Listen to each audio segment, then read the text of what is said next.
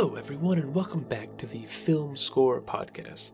Today I'm going to be talking about some of the most notable, or some of my favorite, scores from January, February, and March 2022. Of course, not all of these films were actually released during that period, but this is when those scores were officially released. Before I get into that, however, and I know that this is now, 5 or 6 weeks old, but we can't forget that the Academy Awards happened very recently, or maybe not so recently, and that Hans Zimmer won the Best Score Oscar for his work on Dune. And I think most people were happy about that. Frankly, all the scores were deserving, and that was among my top 10 favorites of 2021. It does surprise me there were people that didn't enjoy the score, but that's another conversation. The flip side of that, though, is having to recognize that the Oscars really treated multiple categories very poorly, including Best Score. And the ratings were the second worst they've ever been, second, of course, to last year. And so you hope that maybe they've learned a lesson of not to cut the awards and the actual ceremony itself and the presentation speeches and the actual show, the whole point, in favor of really trying to appeal to groups that aren't interested. But unfortunately, we'll have to wait another 11 months to see. Now, the first few scores I'll talk about actually are all films that released in 2021. The first is The Harder They Fall by James Samuel, who actually directed the film as well. And it's utterly, utterly refreshing. One of the most interesting, unique scores I've heard in a very long time, where it has a mixture of more traditional Western, capital W, film music. I mean, what you'd expect in that classic Americana West, but with a mixture of soul and hip-hop and 19th century field songs.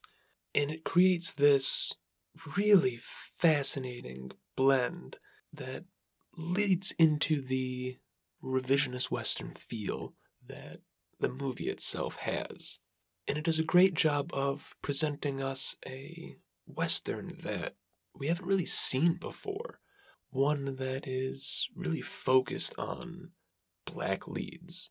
The American Western film has so whitewashed the actual history there that Samuel's score and film act as a counterweight to what's effectively been a century of what technically is the revisionism.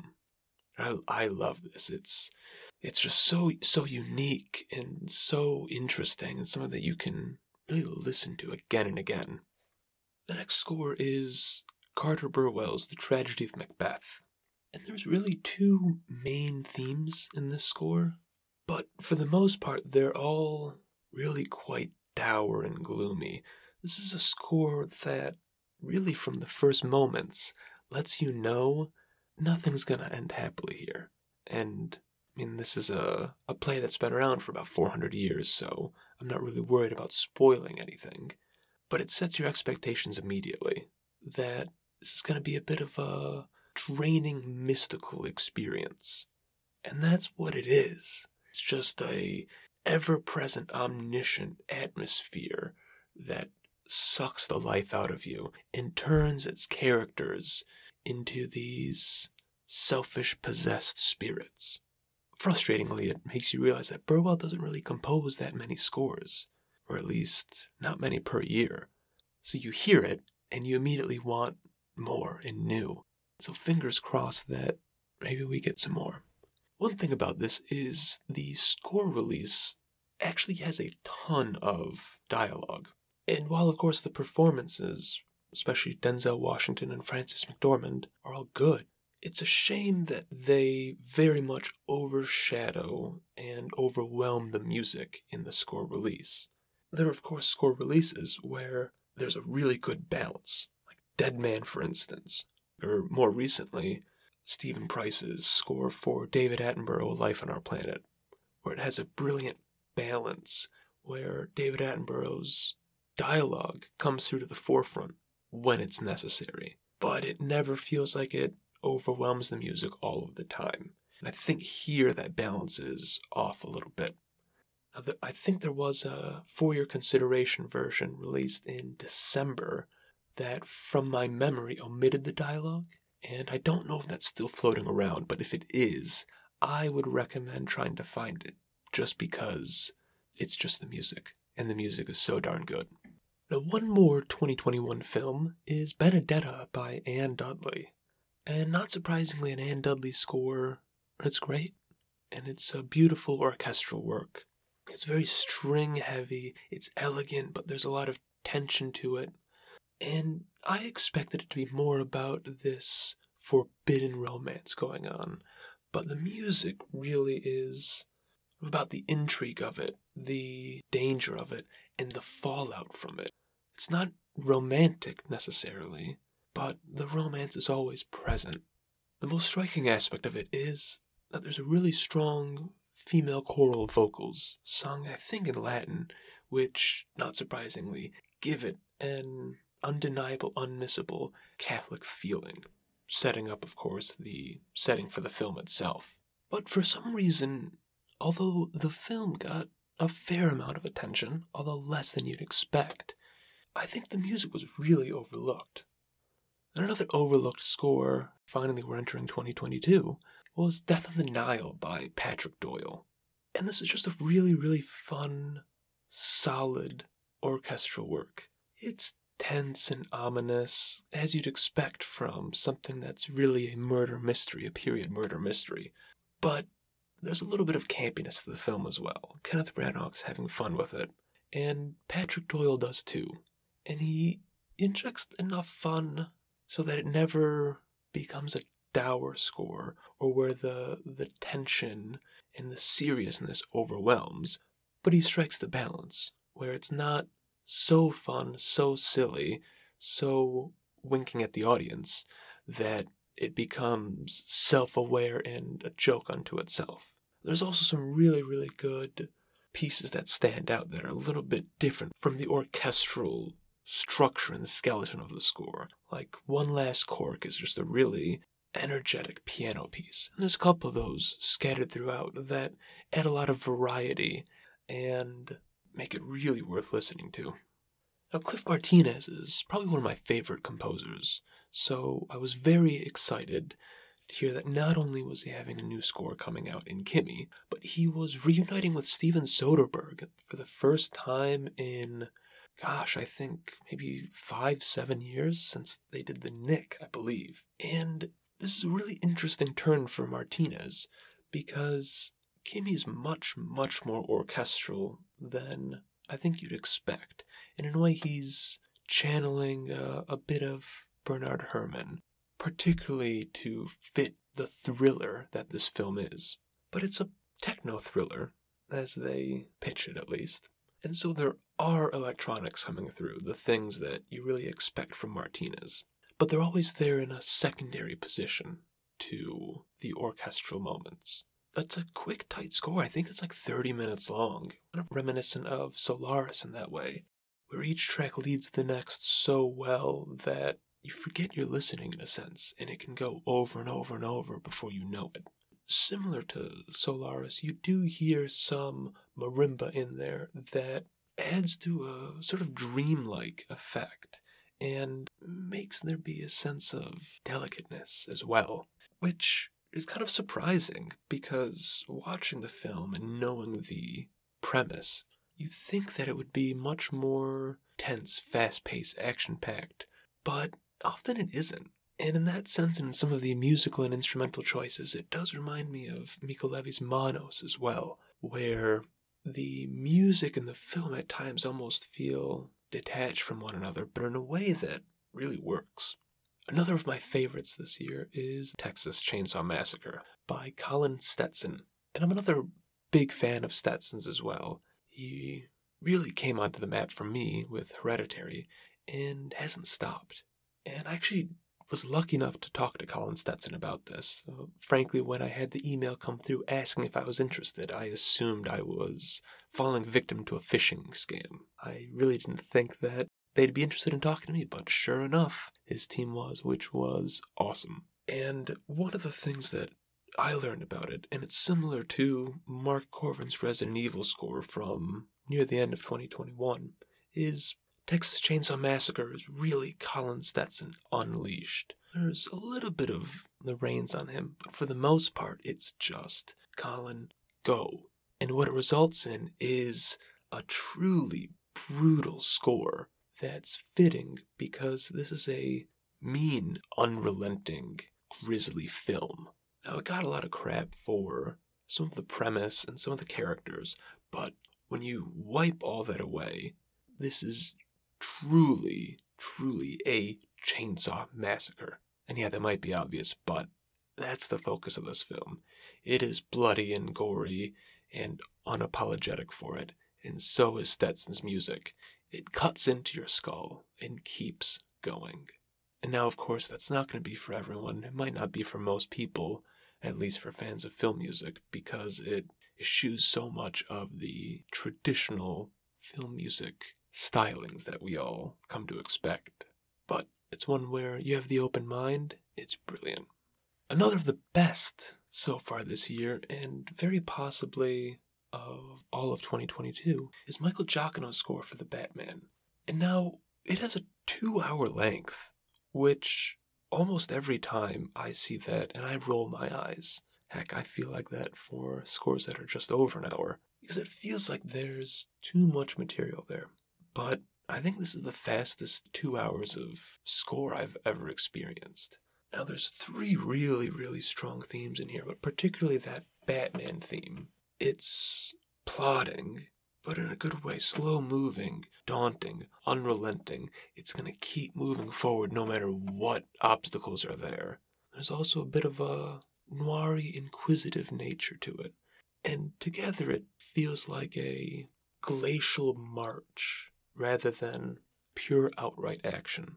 And yeah, it is a simple theme, but it works really well, and especially as it has various permutations, that simplicity is not simplistic.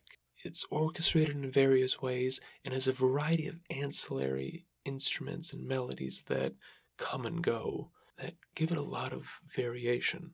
And this might sound like I'm overhyping it, but I certainly think it's among the best superhero scores of all time. And if you're in doubt, simply listen to Sonata in Darkness, which I believe is the closing credits cue, where Giacchino ties everything together for maybe 10 minutes. It's just brilliant. And it does remind me, in a sense, of his prior works with Matt Reeves in Cloverfield, where for some reason, although there's effectively no score throughout the whole film, he has a probably 8-minute suite for the end credits. And that's something that Giacchino in particular is one of the best modern film composers doing, is having these really, really robust end credit suites that encompass everything you've heard in the last 2, or in the case of the Batman, 3 hours. 2 really good jazzy scores are The Duke by George Fenton and The Outfit by Alexander Desplat. Now, The Duke in particular has kind of a dual identity where it mixes these really somber parts and then really, really lively period jazz. And it's those latter parts that in particular make it a blast to listen to. This is one that has very much fallen under the radar, so I certainly recommend checking it out. Desplat's score as well has somehow gone kind of unnoticed too. And it also, especially in the beginning, has a really bouncy, fun feeling that slowly makes its way towards something much darker and more dangerous. And it always surprises me, Desplat's career, because he'll do these fairly popular films, or at least harder dramas that get a lot of mainstream appeal and attention, and then he'll go on and do very indie films, or under-the-radar ones, or especially when he's working in France, doing a lot of French films that really no one outside of the local market's going to see or hear, unfortunately, and it's all really good. He actually has such a deep catalog of scores that are great that you've probably never heard of. One that I was really looking forward to was After Yang by Asuka Matsumiya. Asuka's actually a composer that I'm really glad, it seems like, is finally getting some bigger attention. I first heard about her when she did her score for Scylla and the Spades about 2 or 3 years ago, which was a really dark, noisy, atmospheric score that, frankly, most people, based on that description, would hate, but was right up my alley. And she's done a few good scores since, so I've really been waiting for the moment where eventually that skill and that talent will be recognized, and I think it's here on After Yang, especially since she did a track with Ryuichi Sakamoto, one of the biggest Japanese composers, maybe of all time, or film composers at the very least. But it's a really fascinating score that has a mixture of a slower, somber piano, ruminating ambiance, and ambient sounds that really build a texture and an atmosphere that you can fall into. And I think maybe this only happens once in the score, but it is so burnt into my mind. It's like a diversion to this just hyperactive electro pop. And it really shows the variance, the variety that Asuka's capable of. I mean, it has such a mixture of genre that fits really well, but that's also done very expertly. A score that'll probably be in the mixture for best scores of the year. Maybe not for me because it's not fully my style, but broadly speaking, I hope, because it's quite good, is Ludwig Göransson's score for Turning Red. So it has a really, really cool mixture of genre where there are some like 90s boy band stuff in there. There are some original songs that are quote unquote released from this boy band present in the film. And some of the melodies and music then makes their way into Göransson's score. There's also a lot of hip-hop beats and instrumentation, something that Göransson's really been playing with throughout his scoring career, probably most obviously in Black Panther and Creed, but also in a few of his other releases as well. And some Chinese instrumentation that fits with the Chinese community in Toronto where the film takes place. And it's a really clever, delicate mix. Every piece has its place where it can shine, but no one aspect of the score and of this genre mix overwhelms or overtakes or is the focal point. It all comes and goes really naturally, really organically, and that's something that Göransson's shown himself to be very adept at, is taking these, what would otherwise feel like disparate genres, and mixing them together. And it's great. I realize I'm starting to go long, as I tend to do with these, so I'll quickly go through a handful of others. So there are 3 more experimental scores that I was a huge fan of. The first is The Seed by Lucretia Dalt, and I believe this is actually her feature film scoring debut, which in one sense is really surprising to me because of how good it is, but also isn't at all simply because of how absolutely weird the score is. Dalt is through and through an experimental composer. If you listen to some of her solo work or collaborative work, it is weird, impenetrable almost music. And she takes some of those influences into The Seed, where it's very, very strange. Things that you don't really hear that often, if at all, in film music. A lot of tape loops, for instance. But if you're open to things that are truly experimental, this is the score so far of 2022 to listen to. Another composer making her feature debut is Chelsea Wolfe, who teamed up with Tyler Bates to score the porno horror film X. And I loved this score, and I really liked the film too. It's quite atmospheric and quite minimal, but it also mixes like 70s porn funk, and in the score release itself, and this is where those moments are the most noticeable, and I couldn't tell if they were in the film or not, but there is a lot of screaming on this score. Wolfe is so good at using her voice, and you'll hear a lullaby or a tongue-in-cheek, sexy funk line while you're hearing her just shrieking over top. And it is truly frightening.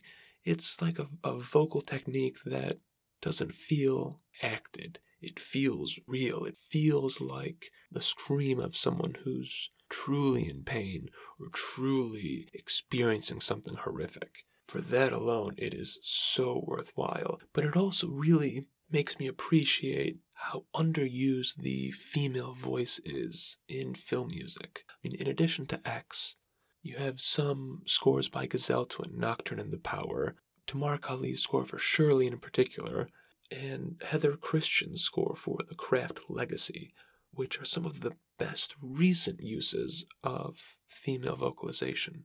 And it adds so much diversity and layering and variance. And it's something that can't be replicated with electronics or instruments. And I really hope that more composers see that and use it.